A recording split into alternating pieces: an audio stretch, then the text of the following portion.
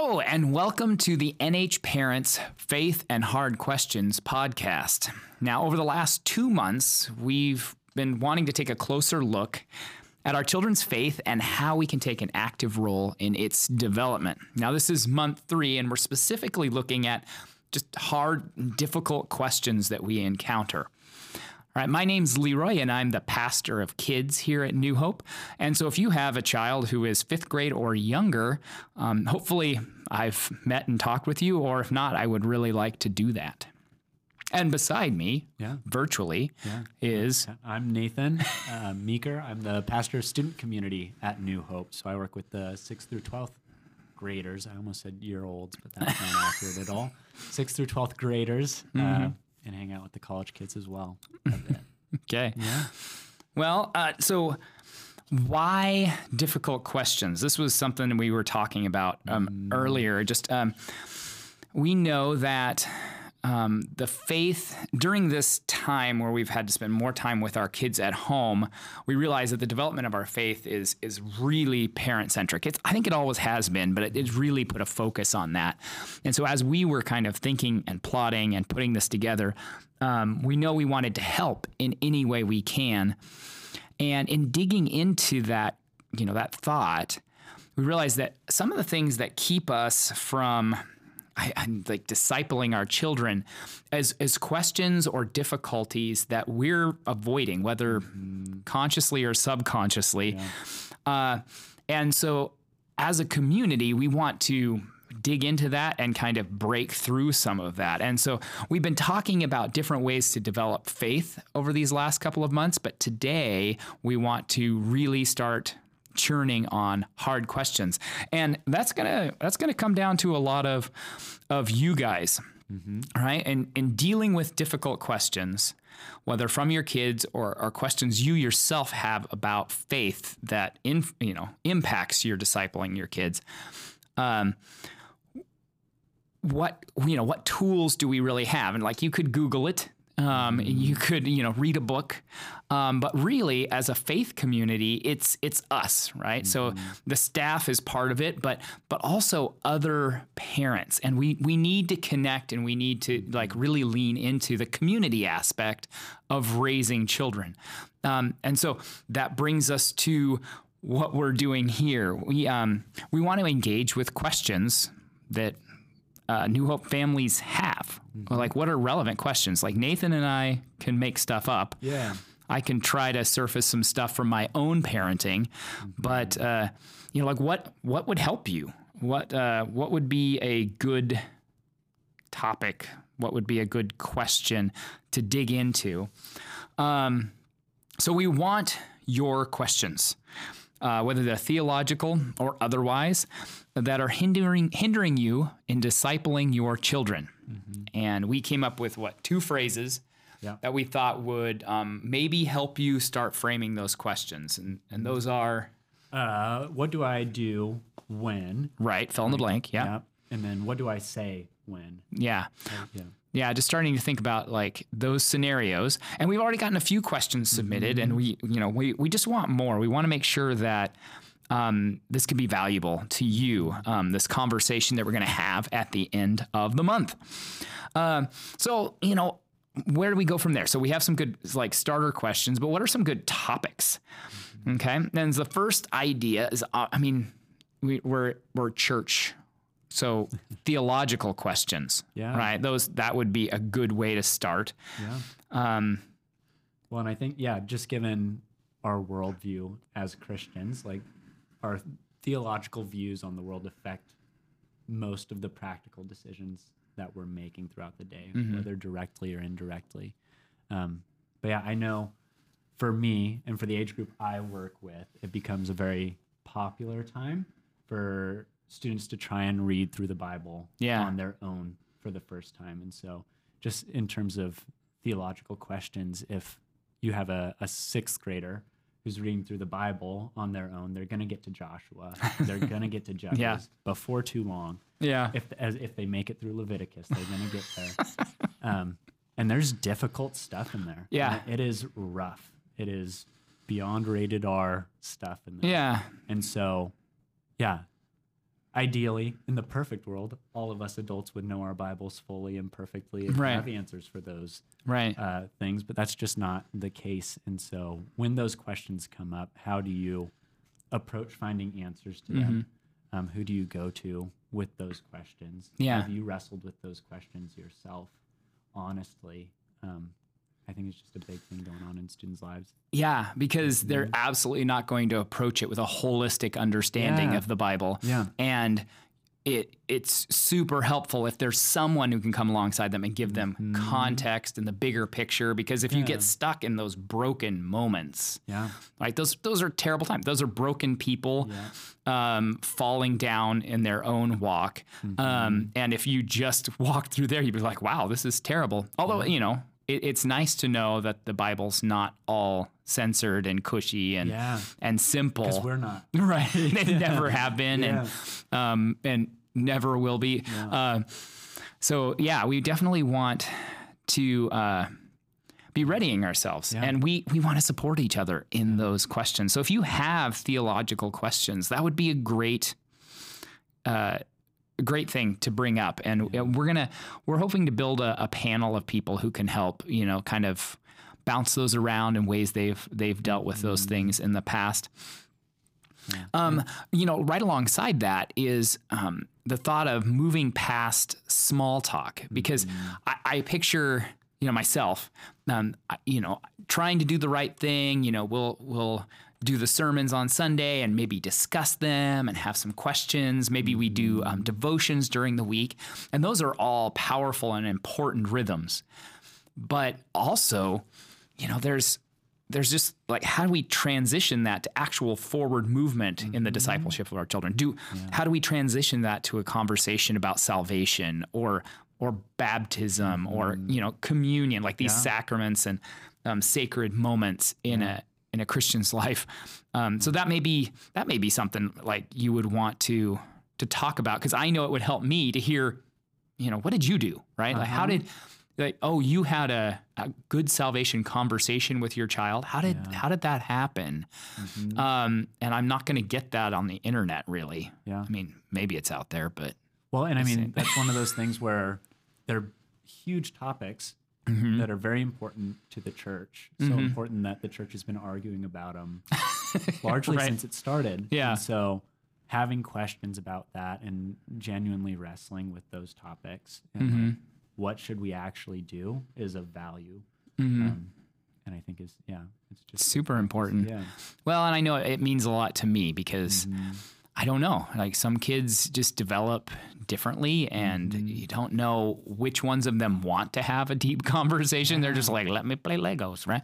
But at some point we want to tackle those.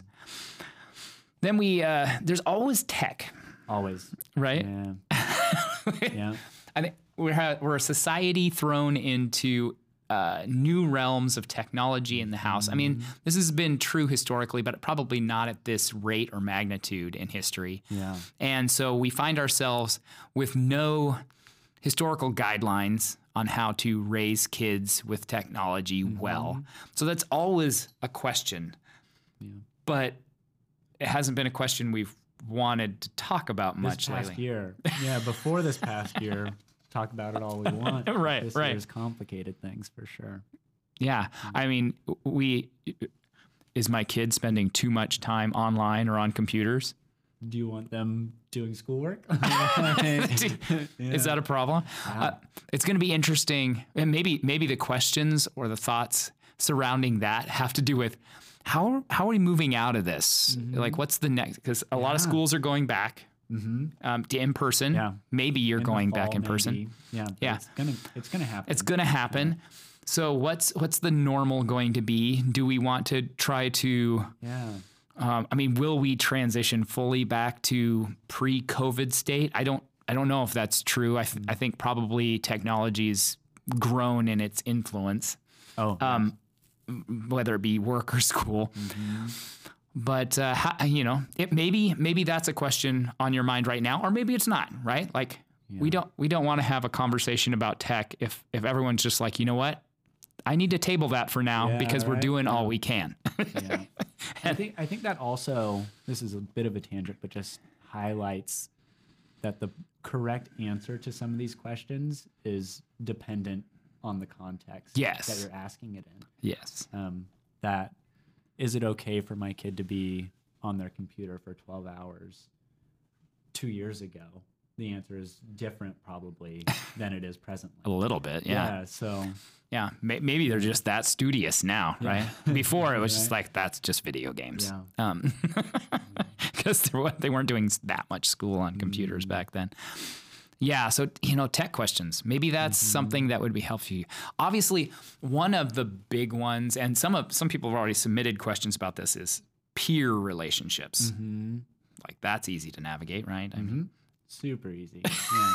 Just black and white answers for all those. right. Yeah. That's a contextual question For sure. for certain. But we, as parents, like shaping those relationships and engaging with them in a healthy, like longitudinal tactic is going to be super important to future success because, there's always that kid who is your kid's friend. And why is everybody's kid have a friend who's a bad influence, right? It's everybody. So there's nobody out there who has just good influence. Your kid could also be the bad influence. It's for somebody. Somebody else. It's a giant chain. But how are other parents dealing with that? What are some of the strategies? And we were talking about how if you wait until your kid has a negative relationship in high school to maybe they've navigated all this, maybe they've been homeschooled all the way to high school, and then all of a sudden they have this negative influence in their life. If you haven't established some guidelines for conversation around relationships, and your first conversation is, that person's terrible and you should have nothing to do with them, I can't imagine that going well. It's going to be rough. Yeah.